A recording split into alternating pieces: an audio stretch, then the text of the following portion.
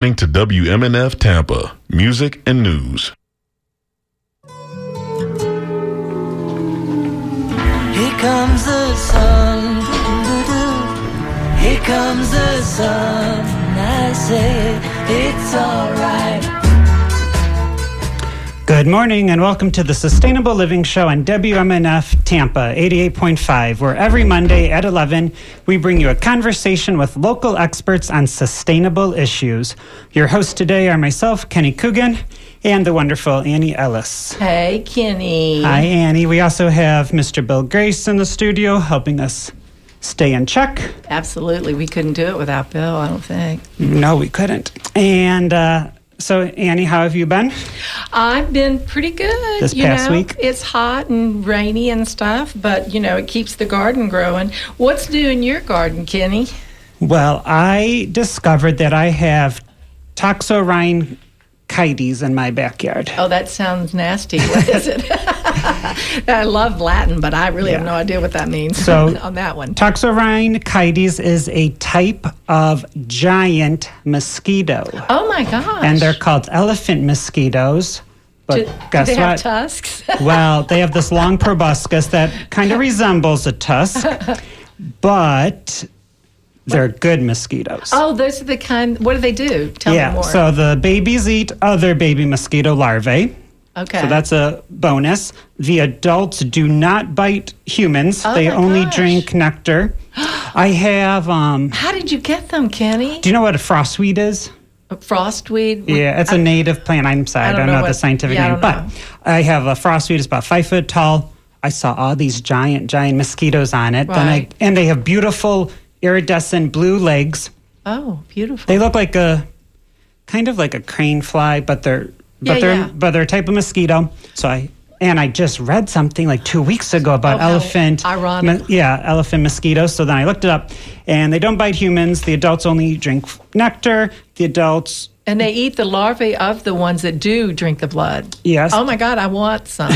They're one of the largest mosquitoes in the world. This is a genus, and they're all over North America. Whoa. And people have used them in the past and released them to control dengue, fever, and other things that I want some. The bad mosquitoes. What do I do? Come over and net a few and bring it home? That's crazy. I wonder why they came to you from that frost plant, but where did they come from? I mean, that just seems so unusual. I'm not too sure, but what made me even happier is that I have this little throwaway camera, and I was able to get high-resolution video, and if listeners go to the Sustainable Living WMNF Facebook page or my YouTube channel, you can see a 30-second video of these little mosquitoes, and what's funny is when they drink, their back right leg always goes up like an English person drinking tea with their pinky out. And I thought it was, just one, but then I noticed everyone, they were kind of like... Leg up. Yeah. When people hug women, a lot of times, hug people when they put their foot up. That's funny. That's hilarious. I definitely want some, though, but I'm very curious to why they just showed up at your house. It must have this perfect little environment that they love. That's wonderful. They could have always been here, but now that I know what it is. You saw it. Yeah. Oh, I see what you mean. You had just investigated what the insect was, and so now your eyes were tuned to it. Yeah. Got it. Okay. All right, so these are fierce predators. They eat the other mosquitoes. So remember, our slogan, our motto that is becoming of the show is, not all creepy and crawly and buzzy things are bad. Exactly. That's such a good thing. We should say it every time, because a lot of people kill things because they're fearful. It's just like they do snakes. They kill things before they investigate, so they don't know. They're just uninformed. So those are good mosquitoes. Yay. And speaking of fierce predators, today we are talking with Barb Walker, the Bird of Prey Director for the Moccasin Lake Raptor Sanctuary. We will be discussing Central Florida's birds of prey and dangers they and our environment face due to rodenticides. So stay tuned as we promote a balance of people, profit, and planet. Yeah, I don't know if you were talking about Barb being a fierce predator. A fierce predator, but I think she could in a pinch. This is Annie, and I want to talk to you a little bit about Barb because she's so fabulous. She spent the last 20 years studying birds of prey, which includes mapping bald eagle nests in Pinellas, Pasco, Hillsborough, and Manatee counties. She spent 20 years as an Audubon volunteer, and during that time was awarded a Volunteer of the Year award. Wow, that's fantastic. The National Dutcher Award for Service and a Board Service Award for being a board member for Audubon, Florida for a period of these years. That's great, Barb. I mean, you just impress me all the time anyway. I welcome you to this program today. We're happy to have you. She's actually in the studio with her daughter. And we are just thrilled that she's in person. We don't get that very often. We have questions that we had talked about, that we write down and think about before. But I want to lead with why we initially contacted you. So we initially contacted you because we heard about the tragedy of the rodenticide with the owl family in Safety Harbor. Can you start with that and elaborate about what all that is, please? Oh, sure.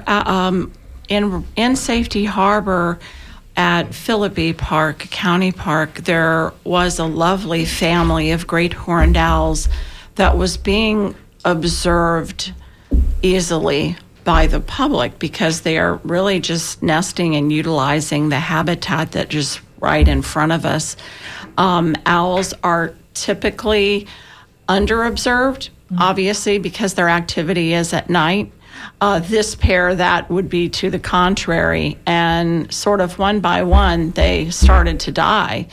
And the mother had passed away in my hands. I was leaving Moccasin Lake and passing the park, and one of the rescue dispatchers contacted me because she knew where I was. I was right by the park. Yeah, convenient. So we did pick up the mother, and then we gave fluids, but she was so weak.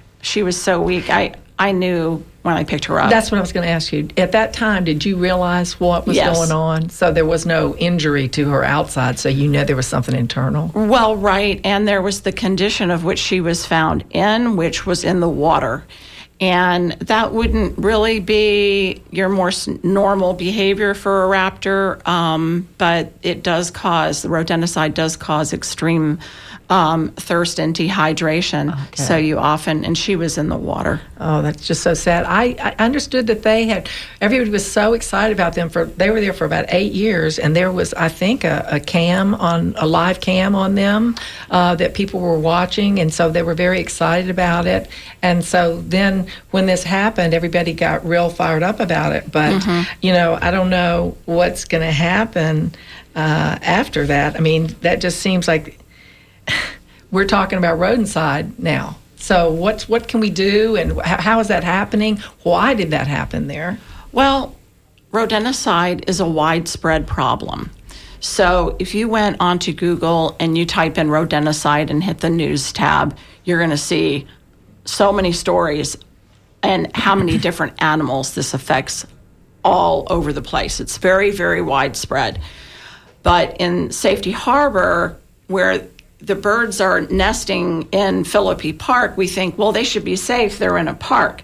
But these are large birds. They are going much further. They need much further resources than just a county park to survive. They're going way out of that. So they could be going around restaurants, big box stores, assisted living facilities, schools, homes.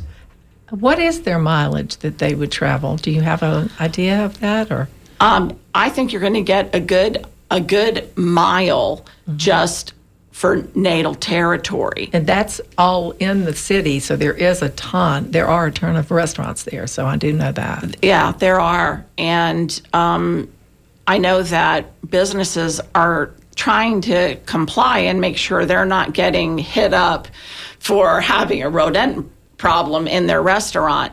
So there are other ways to work around this problem, making sure that the building is completely excluded and they cannot get in would be one really good solution. Another one, and I guess this is where my point of really contention is, that we're looking at Pinellas County when we're talking about Philippi Park and Safety Harbor. That's the most densely populated county in Florida. And we are in front of our eyes seeing these animals die. And they were the main basically the main front that we had against the rodents in the first place. Right. So they're killing. They're killing the rats, and which then kills the raptor. Right. But if the rats were okay, the raptors would kill them and eat them. So then they would control the population. So that's what you're saying. That is what I'm saying, and it means it's also getting way up the food chain. All the way to, in this case, it was in Philippi Park, great horned owls, and they're the avian apex predator in Florida. Can you tell us how many mice a single great horned owl would eat in a week or a year? A great horned owl eats between 80 and 100 gram mouse a day, or rat, most likely the rats, but they can pick up much larger prey. Great horned owls are very strong, so they can pick up skunks, cats, small cats, dogs. They will take a bald eagle nest if they want a bald eagle nest.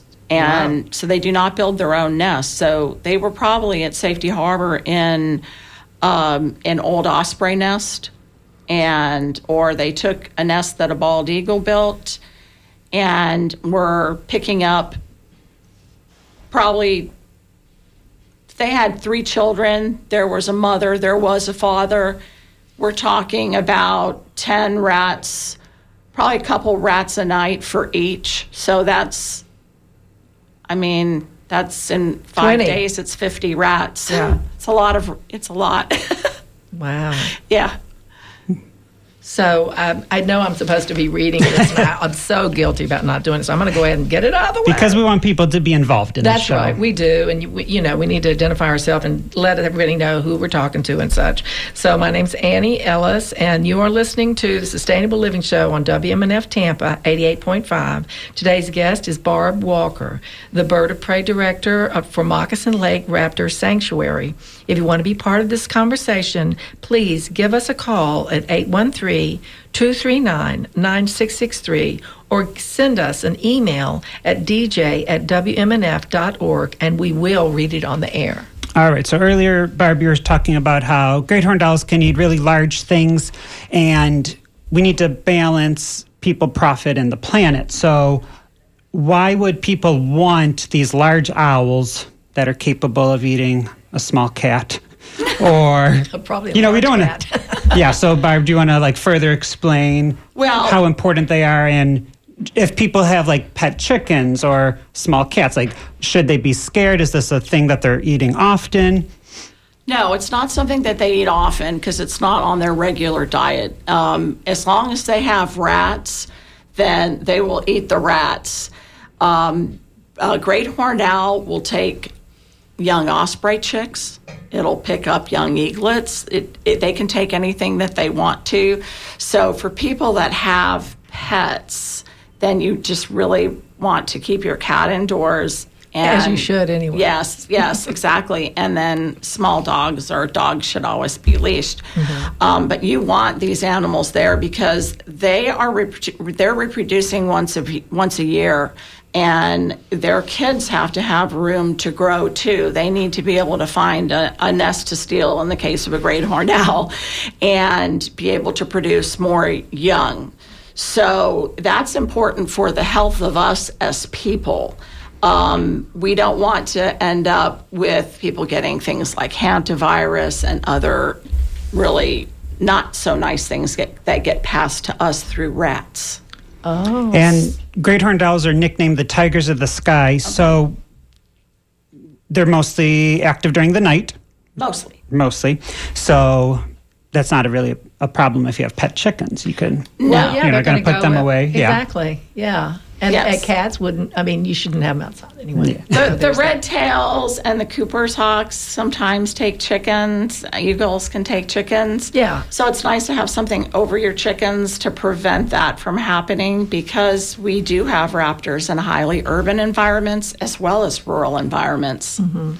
So I want to say the real reason you're here is because we're talking about these poor great horned owl family in Safety Harbor. So can the use of rodenticide poisons, can cats and dogs that eat the poison rats or Can children who are poking at the dead rat that was killed by the rodenticide, can they pose a threat to people and pets? Yes, it does pose a threat to people and to pets. It was just a week ago that one of my daughter's friends, a different daughter than's here in the studio today, but a different daughter, had said she has a friend that just lost 2 pets to rodenticide poisoning. Mm-hmm. My next door neighbor did. Their cat, they let their cat outside all the time, and I found the cat at my house, and it had, there was a person that had been poisoning the rats behind us, and that's exactly what happened. It was so sad. Where can you buy rodenticide?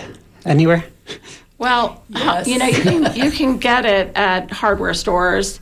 The ones that you have to be careful about are the second-generation anticoagulant rodenticides, because those are the ones that really, really kill, and some of those are also used by pest companies.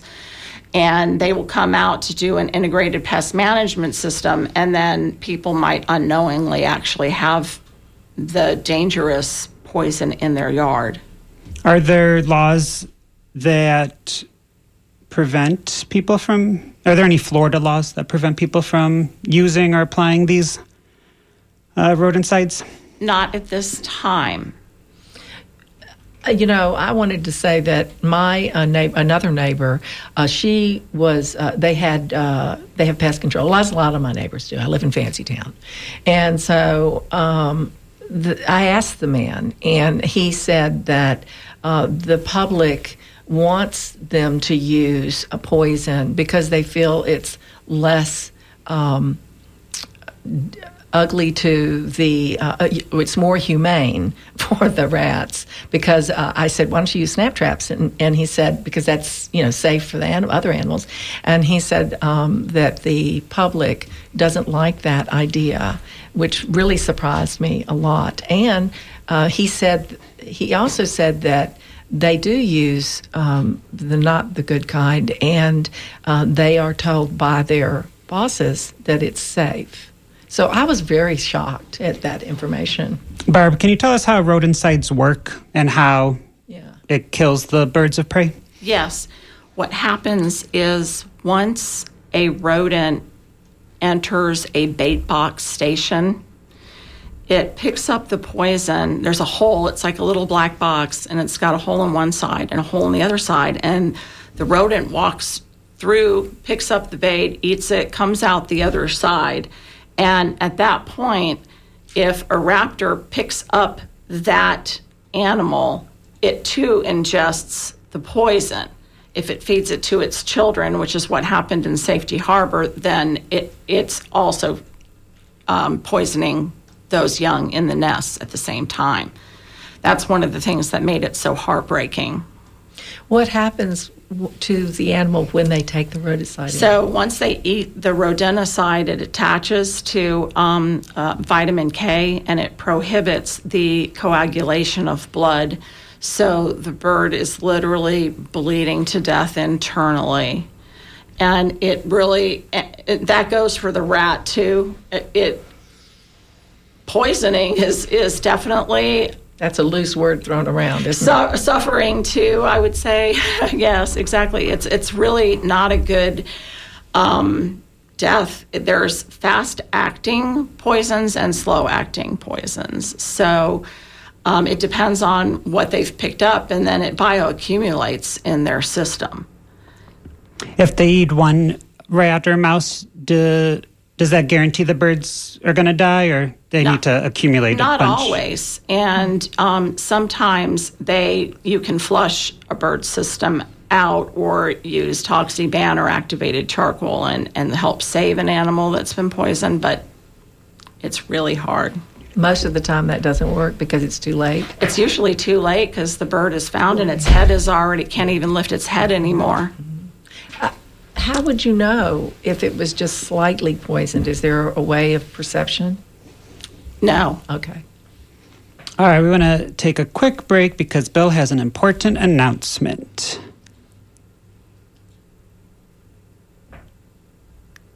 Well, let's do. Oh, you can show.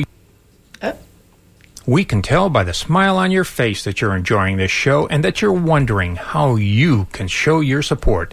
Go to our website, WMNF.org, and click on the tip jar at the top of the screen. Be sure to direct your donation to SUL for Sustainable Living. Let me tell you, it'll be borderline narcissism how much you'll love yourself for supporting Sustainable Living and WMNF Tampa. Thanks, Bill. So we want to remind listeners that this is the Sustainable Living Show on WMNF Tampa 88.5. Today's guest is Barb Walker, the Bird of Prey Director for the Moccasin Lake Raptor Sanctuary. If you want to be part of the conversation, if you knew these owls and you'd like to visit them, if you're upset that we are allowed to sell rodentcide, give us a call at 813-239-9663 or send us an email at dj@wmnf.org, and we will read it on air. And we do have one message. It's from Doug in Clearwater. He says that he loves owls. They're his spirit animal. And he came home one day and saw a hawk in his yard, and he was excited until he saw the hawk flying away with a baby bird. Aww. So, Barb, should we be sad for the bird, or should we be happy that the hawk has a meal? Everybody has to eat, and it is sad when we lose a baby bird, because if we look overall at birds, they are in decline. Yeah. So it doesn't. At least it's a natural part of those birds' life cycles and diet. So maybe a lot less sad than if it's rodenticide. Yeah. Another reason to keep your cats inside. Yeah, and we actually have a caller. We have Rob on the line, and he wants to talk about bait boxes. Hi, Rob. Welcome to the show. Rob? Hello? Rob, are you there? Yes. Perfect. All right, Rob, do you have a question or a comment? Yeah, I just wanted to say I'm out in the country, and I used bait boxes when I first moved in because the people that owned the property, they had a rodent problem. And I stopped because I was really kind of heartbroken that I was walking in my backyard area, and I found two squirrels just laying there wide-eyed. They were like maybe 50 feet apart, and I knew what had happened. They had gotten into, there was no violence, I mean, they weren't attacked by an animal. So they were, they ate that, and I'm sure I stopped using it immediately. Good. And also, it's not just raptors because, I have foxes out here. They're beautiful, and I've seen them, chewing on a squirrel. So I'm sure that poison would also affect them as well as raptors. And I do have owls. I have a barred owl that's always up out here. Wow, I'm so glad you stopped doing that. That's great. Yeah, because, there are other ways to stop them. I kind of... Snap traps. Snap traps. Access areas, and, you just deal with it. It happens maybe once every 2 years. I'll see one in the house somewhere, but it's not worth it to me to have, animals dying, especially, beautiful animals like foxes and raptors who really, they control. I haven't had the problem in over 2 years because, I've got so many predators out there, they probably snarf up a lot of the rodents. That's exactly what they're doing. That is so great. You've taken that little snag out of that circle. That's great. Barb, what are some... Thanks, Rob. That was a great... Yeah, appreciate it. We appreciate it. Bye-bye. Thank you. Thanks. Bye-bye. So, Barb, I was going to ask you, what are some alternatives other than the snap trap and the rodentcide? Well, I like to think of the program that they have out in California called Raptors Are the Solution. And it truly, by planting a native garden, you're supporting the whole thing from the bottom up. And then those that have enough land can actually put up owl boxes. If you have cavities, dead trees with cavities, you might want to be protective of those at trimming time, making sure that there aren't owls in those cavities. For example, eastern screech owls, which one of the necropsies that we sent in was an eastern screech owl, and it came back poisoned too. So the rats are already there. They're already there, and we need to let the raptors do their job. Mm-hmm. stop that snag in the circle. Yeah, and that means building native plant communities into all of our communities everywhere. Mm-hmm. Very good. All right. When I first introduced the show, I forgot to mention that we have Kira in the phone booth. Oh, thank you. And we're making her work because we have lots of calls right now. Kira. Thank you. The first person we'll take is a traveling nurse. I don't know if that's their name, but we're going to say traveling nurse, and they have a question. Hello. Alias, AKA. Welcome to the show. Traveling nurse, are you there? Hello. Bill, it's blinking. Does that mean they're on? Should be on. Hello? Traveling nurse, are you there? All right. We're going to go to Jerry then, and he has a comment. Hi, Jerry. Hi. Thank you for taking my call. You're welcome. Thank you for calling. I'm a landscape architect, and I've been farming the last 10 or 15 years or so. And I'm doing a bird bathing for my sister, and I was specifically interested in attracting owls. And I was wondering if I have the design for the bird bath and what I'm going to use and everything. I'm just wondering, do owls come to those kinds of things? And I was specifically thinking about black light at night. Do they respond to black lights? Or so in other words, if I use the black light and it's in this tree, would it deter the animal or the bird? I don't know. I would say to just leave the light out. They'll find the bird bath. If it's barred owls, they have a dark eye and they're a nocturnal owl. And then the little eastern screech owls, well, they love those baths. They're crepuscular, and you can see them in the baths in the morning or in the evening time. But providing baths and water is actually an excellent way to attract owls to your yard because they like to take baths. Yeah. Great. So avoid the light. Yeah. Avoid trying to. They can see at night. Yeah, they can see. I believe you. I was more interested in seeing them, but it's. Oh, right. I just didn't want to. I don't want to deter them if they're not going to be into it. You know.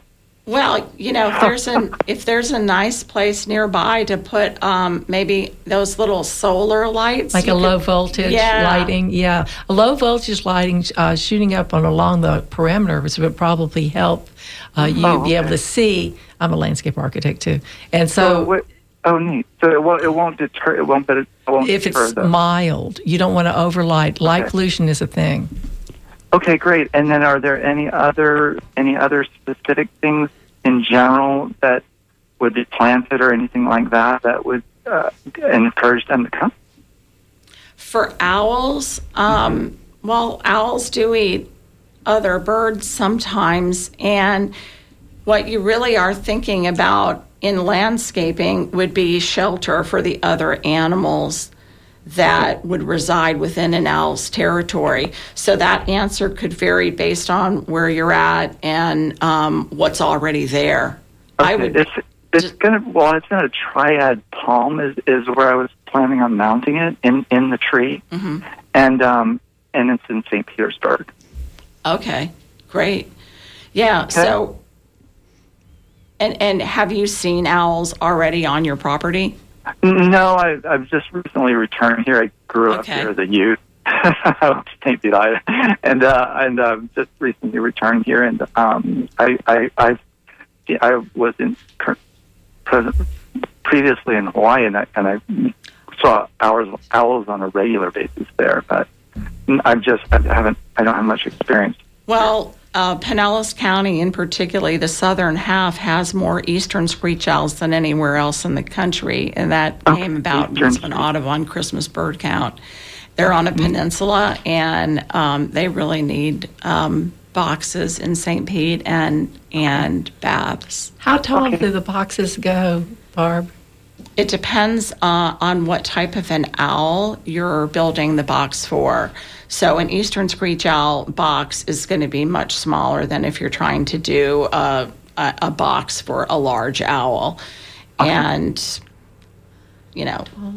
I'd say about 18 inches. And how tall would you hang it?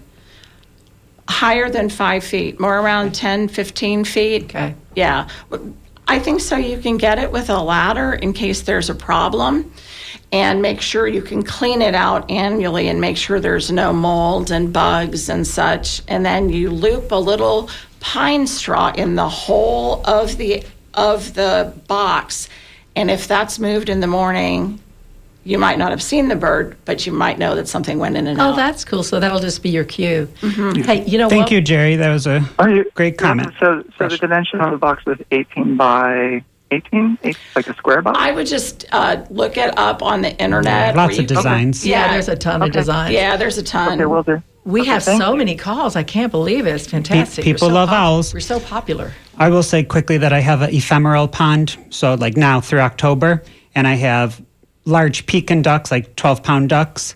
And multiple times every year, there's a barred owl swimming with the ducks. Oh, and they the get ducks along. are like, well, not really, but they're like a foot away, and they're so domesticated, they're so dumb. Like, the chickens are on the opposite side of an acre, and the ducks are just swimming with this owl. Wow, that's kind of great. Yeah. So water features, that's water features are important. But I think I've also seen my little screech owls in the normal bird baths too. All right, so on the line we have Caroline, and they would like to discuss about rat poison and owls. Hi, Caroline. Welcome to the show. Hi, Caroline. Hi, thank you. You're welcome. Thank you. I just coming home from work, and this is all very apropos. I live in Plant City and have for about 17 years, built a home here. And I had a problem with a rat in the attic. I assumed it was, so I called the company, and they used one of those traps. And they actually trapped a female rat, and it wasn't killed. It was injured by the trap. And I said, "Oh no!" A snap trap or a? Yeah, I don't know what kind of trap it was, but it snapped.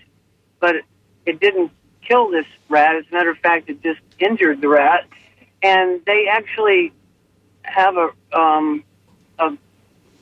resource of a woman who rehabilitates rats. Oh, that's nice. And so they took the rat, put her on a blanket. They assured me that's what they were going to do, because I had my doubts.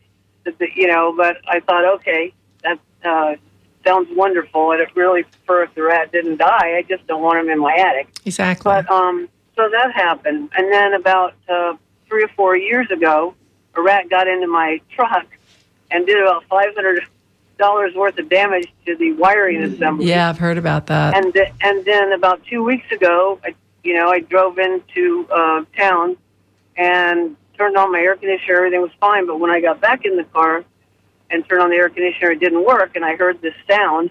So I went straight to the dealership, and lo and behold, they went into my cabin filter, and I had apparently killed the rat when I turned on the air conditioner. Oh.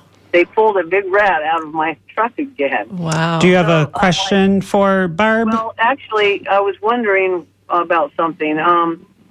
About 2 weeks ago as well, I hear owls at night because I sit outside on the lanai. But during the day, 2 owls, and I don't know what kind they were. I did take pictures. They came, and one got on the corner of my lanai screen enclosure, and the other got into one of my plumeria plants, and they just sat there for about 5 minutes and looked at me. Yeah. I mean, it seemed like they were looking at me, and I was amazed by it, because they were owls, and it was daytime. Yeah. And then, they just sat there, and it was just the most beautiful thing. It really is, isn't it? I had one at my kitchen window that goes up there all the time and looks straight in when I'm doing the dishes. It's the funniest thing. Thanks. Anyway, I just thought, what kind of owl? I mean, they were pretty big. Oh, you mean ones that would be during the day? Is that what you're asking? Yeah, they were pretty big, and they had, I don't know if all owls, I need to look this up, have 20 ears. They do not. You know what? One of the things I'm just thinking of is that you could post that on our Facebook page with that picture, and then maybe Barb can identify it for you. Yeah. I think that would work out real well.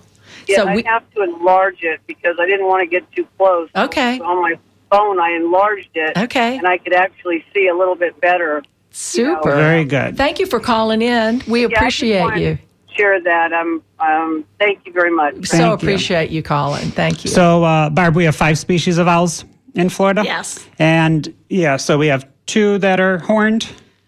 and then the others are not. So only a little one and a big one have the horns, so that's kind of an easy way to get rid of half of the the gusses. The identification. Exactly. And then the barn owl is mostly white. We got the little burrowing owl. Right. Those are cute. The barred owl has bars on its chest, and then the great horned owl has the horns. He's so good too. Which are plumicorns. The what? They're called plumicorns. Because they're not actual horns. They're also not ears. Or not actual Yeah. ears. Yeah, their ears are holes in the side of their head, and they're asymmetrical, so they can locate prey. Oh, nice. Do we All right. have another We call? do have another My call, goodness. and we have Fez on the line, and we appreciate you holding, Fez. Yes. Hi. Hi. What do you have for us today? We love that you called. I was calling in because I think the question of poison and pest control or rat control or whatever in Rodent side. any wild, but owls and predators is a good question. And I see an owl and I hear an owl in my area here in a very suburban, area middle of West Bradenton by the river. But I think being very near the river matters. Lots of rats to eat. But what I believe, or I have tried and heard that I don't think most people have ever heard, is that you take, let's say, a brownie box mix from the store, or just say flour, sugar, and baking soda, and mix them up and bake it, and then put it out in little portions wherever you think the rat trail is, or the mouse trail, whatever you want to poison there, and So is that something you've actually used, or is that something you've heard of? No, this is something I've tried. Oh, okay. And you had success with that? Yeah, what happens is that when rats or mice, this variety of animal, eats the baking soda, they start to burp. And, the baking soda starts reacting in their gut, and they need to burp, but they can't. Ah. Oh. All right. Well, I think we're going to have to research that a little bit to make sure. Yeah, that's a great idea. Let's just we'll try to any other species afterwards. Once any other animal that can burp has that isn't affected. It doesn't affect it. Okay. Right, exactly. All right. And Thanks. I think one proposal or way, and when you see these rats that have eaten this, it's not like an instant death. Right. I'm sorry, but these animals become delirious because they start wandering around in the middle of the sun, and not acting normally, and then they can just get picked off by your cat or your owl or whatever. Okay. Really, really easily. They don't sneak around anymore. Okay. So then it doesn't poison the animal that's picking them off, is your point? Yeah. Yeah. And it's, Okay. It's expensive. It's not. This is not an expensive ingredient. Right. The trick is getting the rat to eat it. Yeah. Thank you, Fez, Thanks for for calling in. We really appreciate you. We have some other things we need to announce now. Yeah. So appreciate you calling. So, Barb, in addition to the 5 species of owls that we have in Central Florida, what are some other birds of prey that we have here? Oh, bald eagles, red-tailed hawks, red-shouldered hawks, ospreys, but they're fish eaters, so they don't really get rodenticide poisoning. And we have kites as well. Oh, yeah. So they have a different diet, not that they couldn't be affected, but probably are more pesticides affected. So they're beautiful. They are. What about crested caracaras? Where can we see those? Central Florida or no? South? yeah, Central Florida and Central South Florida would be ideal. Crossing State Road 60 or 70 are great routes to be able to spot crested caracaras, which are actually falcons. They're in the falcon family. Beautiful birds that can be like seen walking on the road a lot. Really? Wow. Yeah. So we do have a couple of other comments and questions. So we have Tom in St. Pete. He wants to know if he has a bat box and a eastern screech owl box, will there be any problems? Can they live peacefully? He doesn't have either right now, but he's interested in adding all these habitats for these wild animals.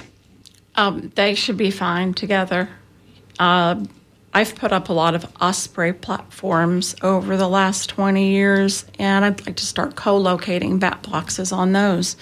Anytime we're, deploying the bat forces, they're working on those bad mosquitoes that we don't want to get bit by, which also reduces disease in the avian population. So great.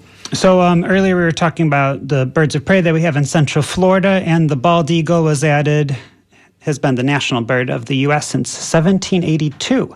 And does Florida have a lot of bald eagles? We do. The number one state with bald eagles is Alaska, and then it kind of tips back and forth between Minnesota and Florida. So Minnesota actually has more coastline than Florida when you count all the lakes. Interesting. But Florida, obviously, incredibly popular for bald eagles, and it carries the population for bald eagles in the southeast.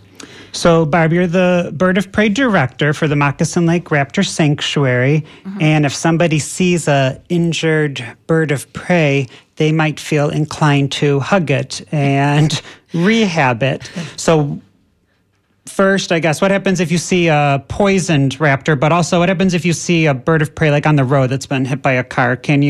What should the denizens of Central Florida do? Well, there are a lot of resources in the Tampa Bay area. There's my friend Nancy Murrah at the Raptor Center of Tampa Bay, my friend Chris Porter at Owl's Nest Sanctuary. We have Save Our Seabirds in Sarasota. We have the Seaside Seabird Sanctuary. I can be called as well. I'm on a federal permit. But don't let the birds sit there for 3 days before you call right away. That would be one of the biggest pieces of advice that I give, especially if it's poisoning. We have a lot better chance of saving the animal the faster we get it. So they don't touch the animal. This is the point, right? You don't go and hug the animal. So if you call somebody. Yeah, but let's say you're like on a abandoned road and you see a bird of prey on the ground. It's like flopping around. Can the talons hurt a person if they just grab it? Yes, they can if you grab it improperly. Using a towel, a jacket, or something and throwing it over the bird, you really have to find ways to disable the bird. That's by blocking its vision, typically. So it can't see where to grab or bite you, and then by controlling the legs and the head of the bird. So that would be the way to, if you're out there, it is legal for a person to rescue a bird. I get that question sometimes too. There's a Good Samaritan law federally, but then get it right away to a veterinarian or a permitted wildlife rehabilitator. One thing I was just thinking, how we always we go take CPR lessons and stuff. It would be great to have a lesson on how to save injured animals. That would really be a wonderful thing. Yeah. So in about a minute, Annie's going to be listing a bunch of events that are happening in Central Florida. But first, I wanted to ask Barb about her training, because one of her training courses was at the University of Minnesota's Veterinarian College. And I just want to ask you, what did that training entail? I guess it also goes to Annie's point, can we learn how to safely do the work, pick up a raptor or a rabid animal, or an animal that's a rabies vector in an afternoon or a Saturday morning. So I want to learn what your training was like, because I just met Barb an hour ago, but we have so many people in common, because I know lots of people. It's amazing. From the University of Minnesota's Veterinarian College. Yeah, because that's a great resource. Oh, it sure is. And I went there for a week, and I took the first course I took was Raptors in Captivity. And so which was 1 week? Which was 1 week. And then I took another course on raptor rehabilitation. And it didn't do as much about the rescue as it did about fluid therapy and the types of therapies that you would deploy to save a bird. So other than being trained, how can listeners be part of the solution? Well, everybody can be a part of the solution by being a good steward of whatever property they're in charge of and not using rodenticide. First of all, that would be the main thing, but also finding ways to be avian friendly to support what we see as a declining population overall. And every time I examine that topic, I always come back to native plants. Mm. It is interesting how it all just starts from the beginning, like keeping the bottom of the food chain. Yeah, it's keeping that perfect circle in check, right? And also, I was thinking, and talk to your neighbors about it too. Mm-hmm. Oh, that's good. That's what we learned from the Eckerd College professors. Like the best way to get rid of microplastics is tell other people about the problem, and then that's how you get a little momentum going. Yeah, absolutely. And I named several rescue organizations, and all of those organizations take volunteers. You know, if you tell the kids they'll tell their parents, and they'll make them more aware. All right, so Annie, you're going to give us some I'm going to give you sustainable events that are happening. A few events that are coming up. There are, let's see, there's a Living Soil Masterclass with the Queen of the Sun, and that is a Growcast Grow class, and that is at Urban Roots Garden Supply, and that is Saturday, August the 13th. We also have quite a few events with, there's a patio micro irrigation workshop in person at the UF-IFAS Hillsborough Extension, and that's this Saturday, July 23rd at 9 a.m. to 10. You can go onto the event app. Eventbrite, thank you.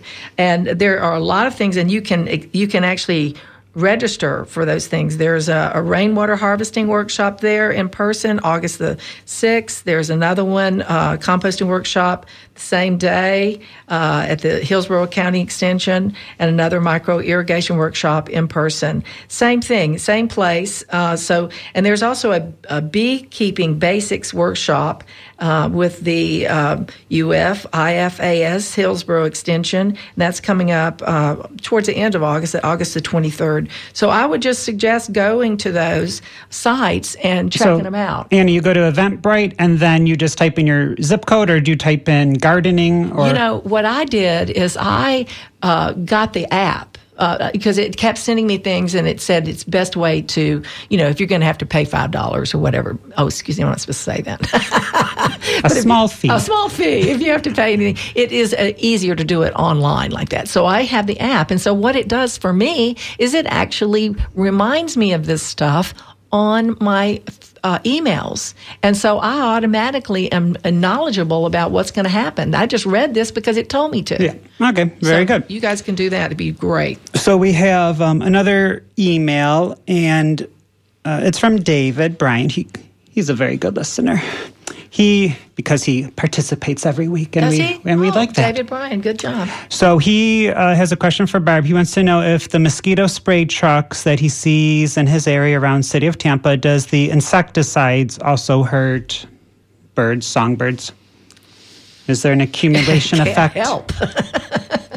I think that when we are actually targeting mosquitoes, we are helping the avian population because the mosquitoes will give the birds avian pox, West Nile virus, and we see that in everything from songbirds all the way up to bald eagles. So anything to help control mosquitoes, I would say, is better for the birds. But isn't the mosquito spray also killing the other insects?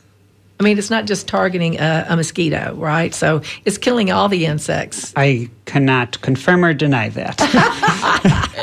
Nor can I, but it still goes back to your garden, because a native insect is going to produce more, and for all of these, like, for example, little songbirds, they're going to produce so many more and be able to feed so many more birds than some of these non-native species. So it's still, the healthier thing is still the native and get rid of the mosquitoes. And usually when you have a native garden, you're more apt to be more of an organic gardener. So you don't use pesticides or, any chemical fertilizers and so on like that in general. So, that would probably nurture it. I have one thing I really, really, really want to talk about is the EPA review that comes up every 15 years, and it's coming up about the rodenticide.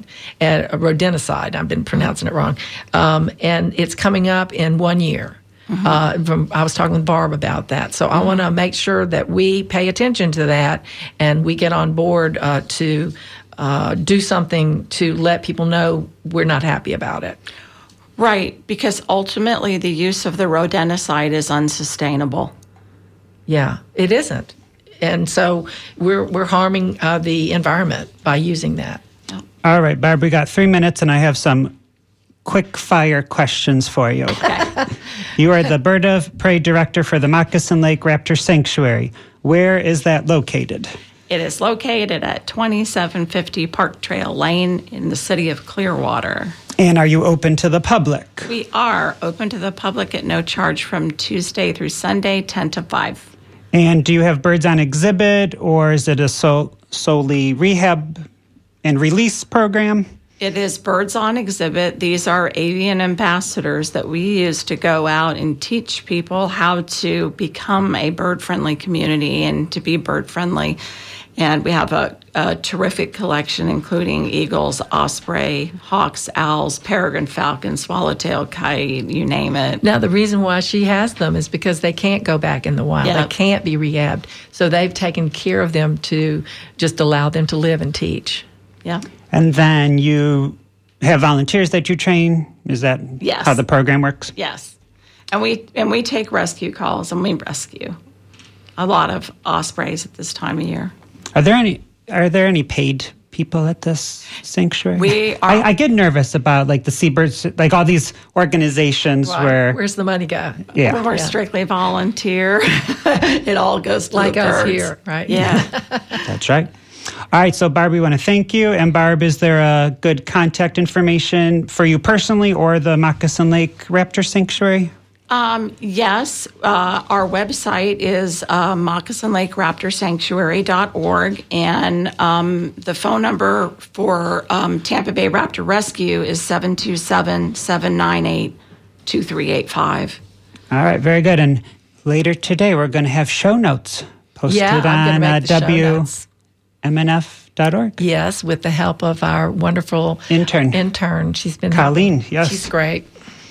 Okay. So we want to thank you, Barb. We appreciate you being in the studio and teaching the listeners about all of these birds of prey. I was wondering if she was going to bring a bird in. I was like, I didn't know you'd want me to. I know. I was kind of excited, wondering what was going to go, but it didn't happen today, just in our minds. So I guess we need to close out the show today. We're pretty close. I just want one thing, just y'all pay attention to what we've just been talking about and make sure and not use rodenticide. And it's something you can ask about. So if you've enjoyed this show and our weekly content, please consider going to WMNF.org, donating through the tip jar and directing your donation to Sustainable Living Show. Your donation helps keep us on the air. Stick around for the next hour to hear WMNF's Tampa's Monday Music with Flea. If you want to hear more public interest programming, you can switch over to WMNF's HD3 channel, The Source, to listen to today's Thom Hartmann Show live. Tune in next Monday morning at 11 for the next Sustainable Living Show, where we will be talking about Tampa's tree canopy trends and with 2 USF professors and an excellent arborist, my friend. Follow our Facebook page, Sustainable Living WMNF, to stay in the loop. I'm Annie Ellis, and I'm Kenny Coogan. Remember, if you're looking for someone to save the world, look in the mirror. Thank y'all for being here. It's been here.